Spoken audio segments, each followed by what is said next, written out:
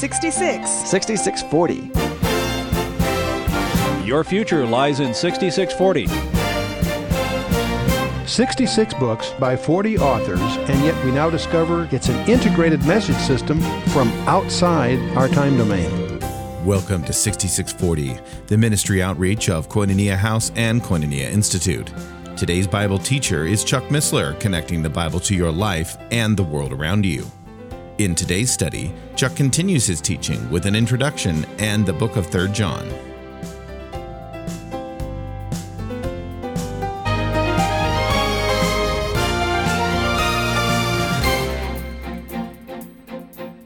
So, in retrospect, Matthew, he focused on the promised one. You see his credentials. Mark, who's really the amanuensis for Peter, we believe, and it focuses on how he worked. You see his power.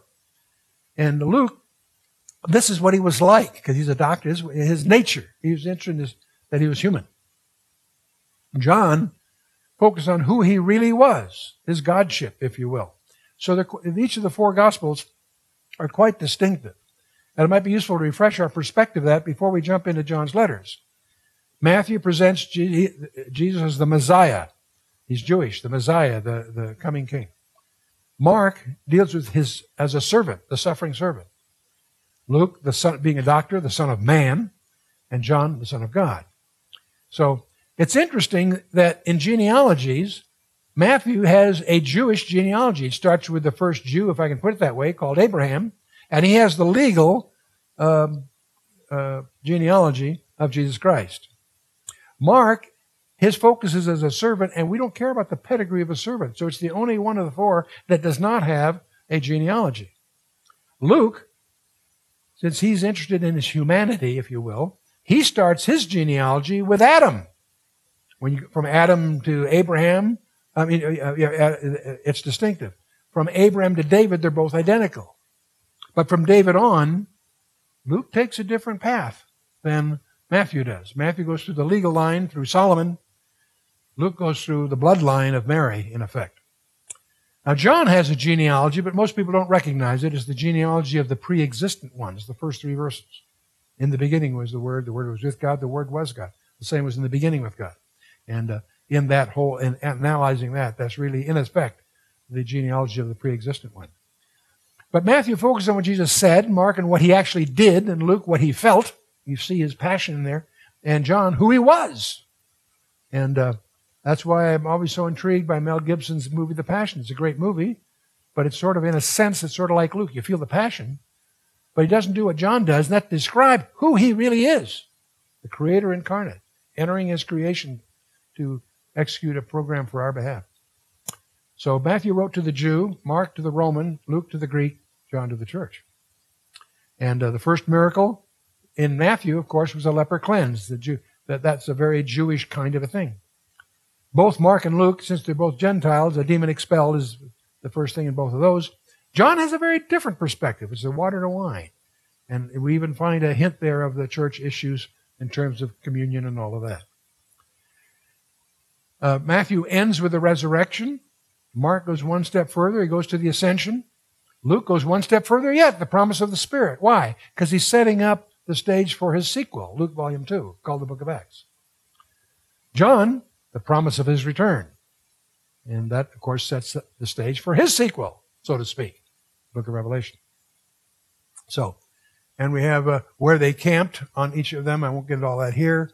And the ensign of the tribes on the 4 sides of the camp of Israel, which had as symbols the lion, the ox, the man, and the eagle. And it's been noticed even in the early church, they notice that those 4 faces of the cherubim, as represented in the ensigns of the 4 camps, are also the 4 labels of the 4 Gospels. Matthew being representing us the lion of the tribe of Judah, Mark being servants, and the classical idiom of service was the ox, the strength of the ox. Luke, man, of course, and John, the eagle. And so for what it's worth. And there's also a little different now. But anyway, so that's the perspective of John. John is really focusing on a very high plane here in his materials. The Gospel of John is a very unusual gospel because it's one that a beginner can read and gain something from. It's also the most advanced theologian in the world can go through it and continually make new discoveries. they often say it's accessible enough for a child to wade in, but deep enough for an elephant to wash. So, okay, enough of that. The epistles of John, 1st, 2nd, and 3rd, but we're going to start with the easy one first. Okay, 3rd John. It's the shortest one in the Greek, and it's written for the purpose of commending to Gaius some Christians who were strangers in the place where he lived and who had gone thither for the purpose of preaching the gospel. So this is sort of a tutorial for his friend Gaius. The 2nd and 3rd epistles were probably written soon after the first, from all these probably from Ephesus. One of the key words in this will be testified, report, bear record, record. These are all witness terms, and we'll be sensitive to that as we go. They're not just words, but by the life that's led. Every Christian is a witness, either a good one or a bad one. We're either helping the truth or hindering it. And we're either part of the solution or part of the problem, in other words. Okay? So, 3rd Epistle of John. Gaius is the encourager. From verses 2 through 8, it's going to be talk about a service and love. The second one will be Diotrephes, which is the dictator. And there's 5 indictments laid on him. He's bad news. And then Demetrius, he's the exemplar. He's the good example. He's the good guy. And each of us has the opportunity to be part of the solution or part of the problem. I won't ask for a show of hands. Okay? But Gaius the encourager. Verse 1, the elder unto the well-beloved Gaius, whom I love in the truth. By the way, right now, before I prejudice your view, what does that mean? When John says, whom I love in the truth. What's he talking about? The veracity of facts in general? What does he mean by the truth? I love in the truth. What is he probably alluding to? Being very good. Yes, Christ. It's equivalent to the way we might say, love you in Christ. In the truth. He's using the truth here, I believe, as a title of Jesus Christ. That's not important here. It doesn't disrupt our flow here, but it may be very important for us to understand John's style here. Anyway, the elder. Presbyteros. What does it mean? It's an elder of age, elder of 2 people, an elder of senior. It's also, though, a term of rank or office, and is so used typically in the church. The New Testament uses the term bishop, elders, and presbyters interchangeably. Some people try to make, distinctions between these 3, but there's some evidence that they're really, in effect, for our purposes certainly, interchangeable terms. And we even find 24 elders seated on the thrones around the throne of God in Revelation 4, which is a very critical area to really understand. Now, this is the 3rd epistle of John. It's addressed to Gaius, but whether to the Christian by that name in Macedonia, or in Corinth, or in Derbe. There are 3 Gaiuses in the Bible, in Macedonia, Corinth, and Derbe, in different places. Which one is the focus of his letter is a subject of speculation. We don't know. I'm sorry I can't give you some fringe discovery to give you a bias there, but I'm sure you got more important things to focus on. The truth of the matter is the commentary community is uncertain as to which one it might be. But he continues, verse 2, Beloved, I wish above all things that thou mayest prosper and be in health, even as thy soul prospereth. Interesting. First of all, John loved this man. Beloved occurs 4 times in this little note. 4 times. And we know from this that he was sound in doctrine. That's refreshing. But I want you to notice the inversion. May your physical health be as sound as your spiritual health. That's pretty cool, I think. That in itself is an interesting accolade just tucked away inside that. You see, I hope you prosper and be in health as your soul prosper. There's an inversion there that I think is colorful. In physical health, we can identify a number of factors: nutrition, exercise, cleanliness, proper rest, and the discipline of a balanced life. Any surprises there? This pretty much is a 5-step program you could elaborate on. Your spiritual health, same group. Nourishment, the Word of God. That's what digestion is to the body, meditation is to the soul. Wow. Exercise, a godly workout. Guys read it, meditated on it, delighted in it, and then practiced it daily, we learn. Cleanliness. What does that mean? Avoiding the contamination and pollution of the world. That's tough in our world, isn't it? It was tough in theirs. But admittedly, technology has enhanced the pressures of the world on each of us. Rest in the Lord, fellowship with Him, and finally a discipline of a balanced life. And each one of these has verses you can dig out of the notes, and I encourage you to develop a program for yourself from the Word of God in terms of your spiritual health. We'll resist the temptation to belabor the obvious here. The verses will be in your notes for what it's worth. But he continues, verse 3, For I rejoiced greatly when the brethren came and testified of the truth that is in thee, even as thou walkest in the truth. Would that we each would have a reputation precede us like that. As thou walkest in the truth. Compare that to the first 3 verses of the book of Psalms. Blessed is the man that walketh uprightly, and so on. Be a doer, not just a hearer. That's why we have 3 legs in the stool of the Institute. Berean, verse by verse, study the Bible. The Issachar leg, the study, understanding the times. But the third one, the koinonos track, the practical doing of whatever you've been called to. True living comes from living truth. Verse 4, I have no greater joy. This is John. Get a glimpse of John's heart here. I have no greater joy than to hear that my children walk in truth. Boy, that's a pastor speaking, isn't it? That's a shepherd speaking. He cared for all of them, that my children walk in truth. All of them. This is follow-up from the heart. John had a pastor's heart. Verse 5 and 6, Beloved, thou doest faithfully whatsoever thou doest to the brethren and to strangers, which have borne witness of thy charity before the church, whom if thou bring forward on their journey after a godly sort, thou shalt do well. Deeds, not just words, is the call here. Sounds like James 2, and it's going to echo further in as we go on here. After a godly sort, worthy of God, as befits God. We're never more godlike than when we are sacrificing to serve others. The real joys in life are serving others. But when that service becomes sacrificial, that is when we really are bearing testimony.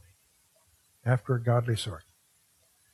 2 John, the one we're going to get next time, warns against showing hospitality to false teachers. If you wish them Godspeed, you are a partaker of their deeds, it says. Here, the assumption is that intimate hospitality is restricted to believers.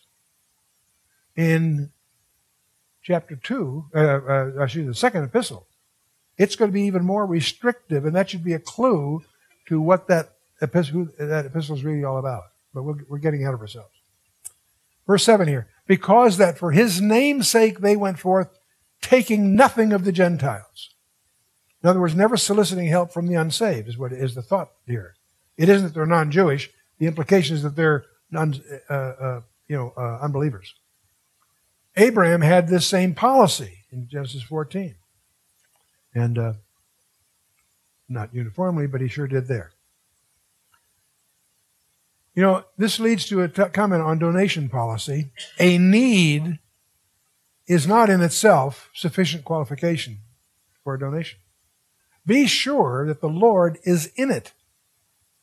Be wary of those generally soliciting from all that come their way.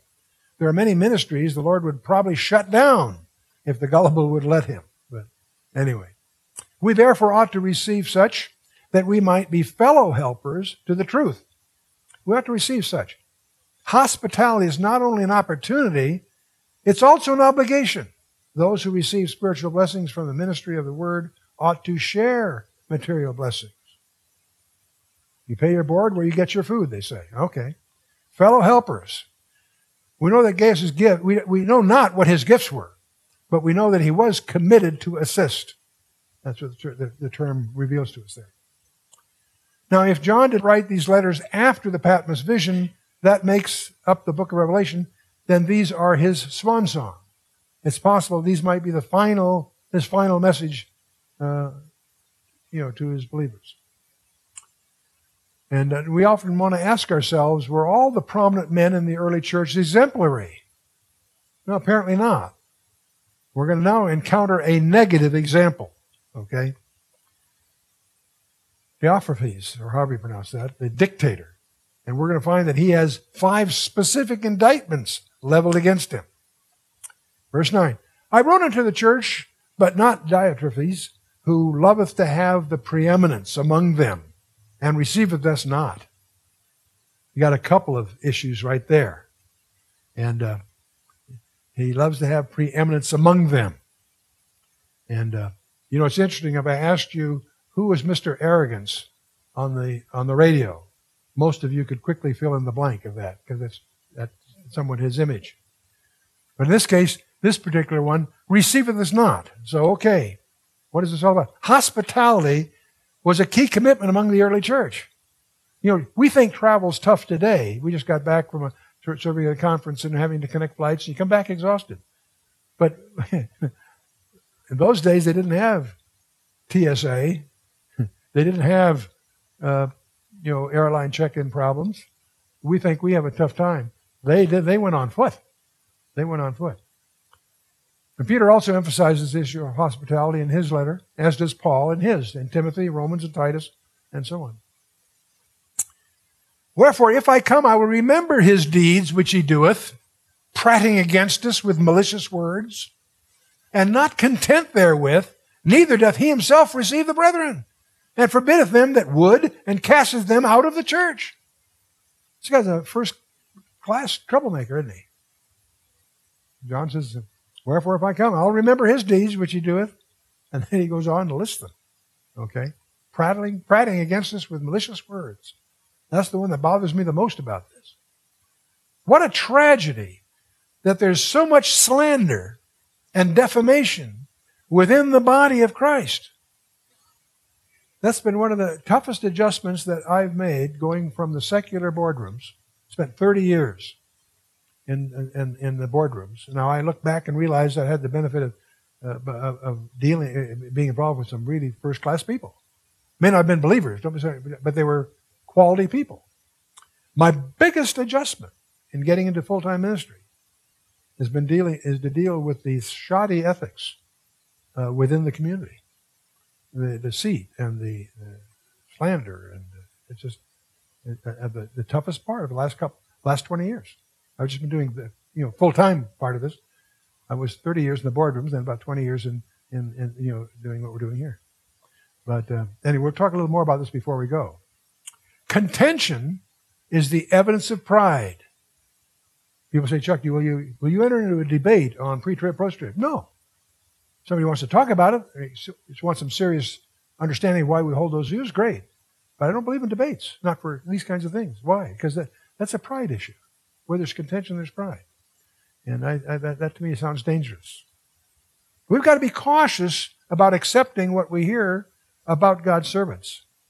We've got to be very cautious. And of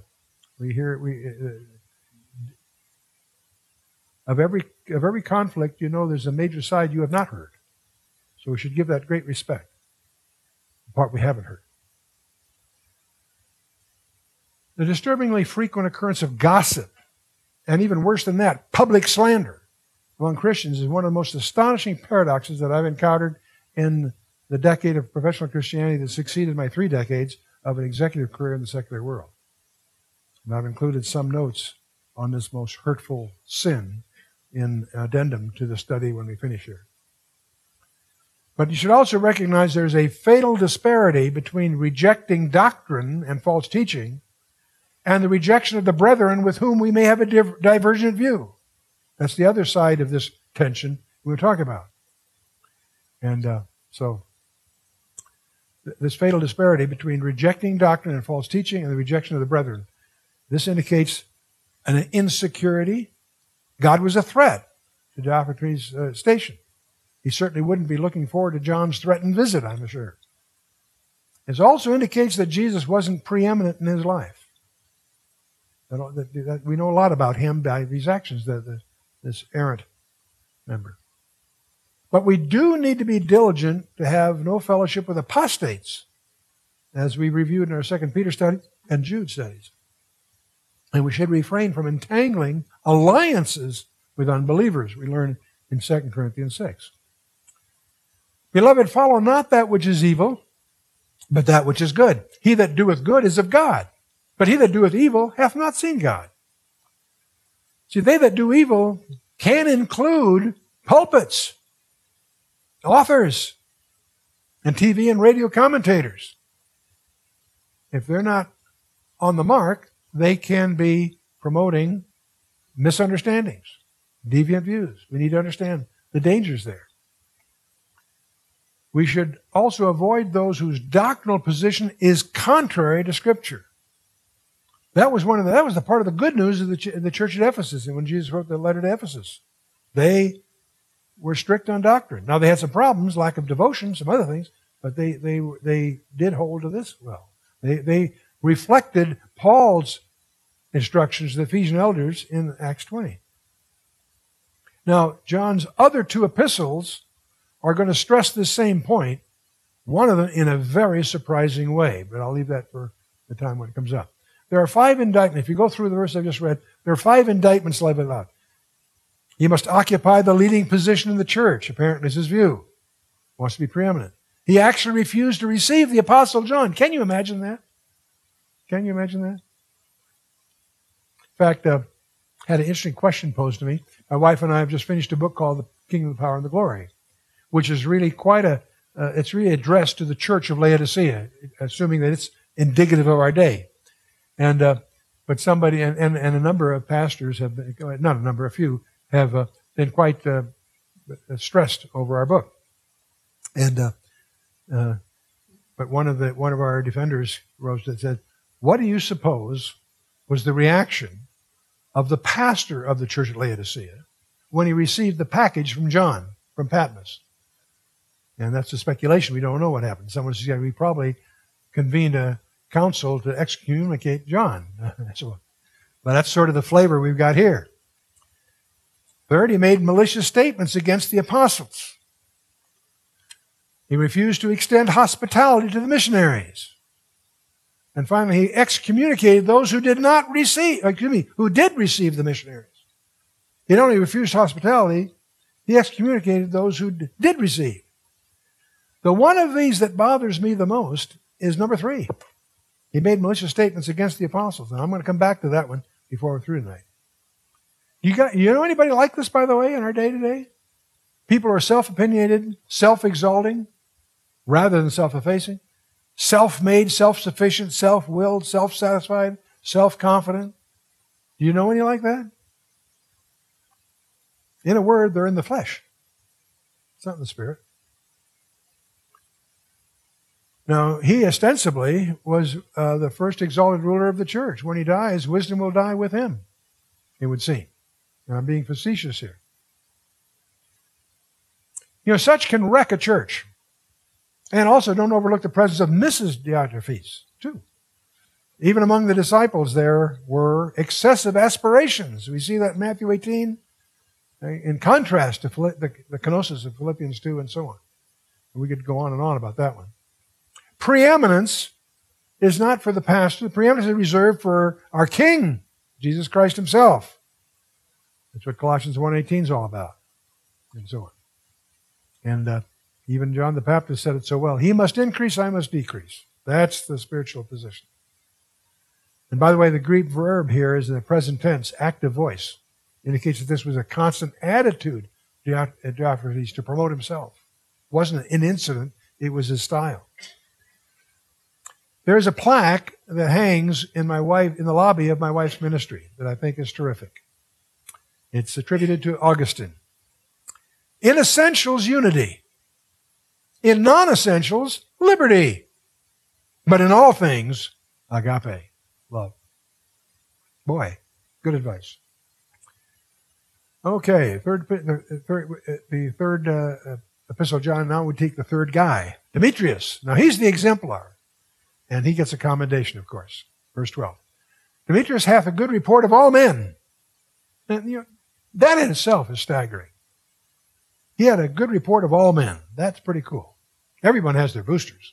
No, This one has a good report of all men and of the truth itself. Now, again, I believe that John has a style here of using that as a title of Christ. In fact, it probably should be capitalized. But anyway, yea, and we also bear record, and ye know that our record is true. In other words, as a report of all men, but those all men include me, is what he's saying. Here is an exemplar, an example worthy to be imitated. You know, one of the tragedies of our life today is the lack of role models. You know, it's interesting that I remember as a kid growing up, we had all kinds of role models. They may not really have been that good of guys, but you at least had people you tried to emulate. It's hard to find any today outside maybe the sport world. You certainly don't find in politics and a lot of other places. But lack of role models, that's what we're called to be. And it's interesting, there's a converse view here, though. Woe unto you when all men shall speak well of you, for so did their fathers to the false prophets. So out of Luke here, we get a little echo saying, be careful. If everybody's speaking well of you, that may be because you've compromised all the right people, right?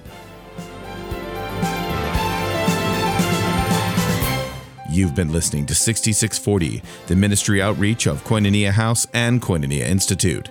Today's Bible teacher was Chuck Missler, teaching through the books of 1, 2, 3 John. Download the new K-House TV app to access an ever-growing collection of free resources. Visit the Apple or Android App Store or search K-House TV on your Roku or Fire TV streaming device. Thank you for listening to 6640 and for your continued prayerful support of this ministry. Until next time, as we continue this series, may God bless you with the knowledge of His Son, Jesus Christ, as you study His Word.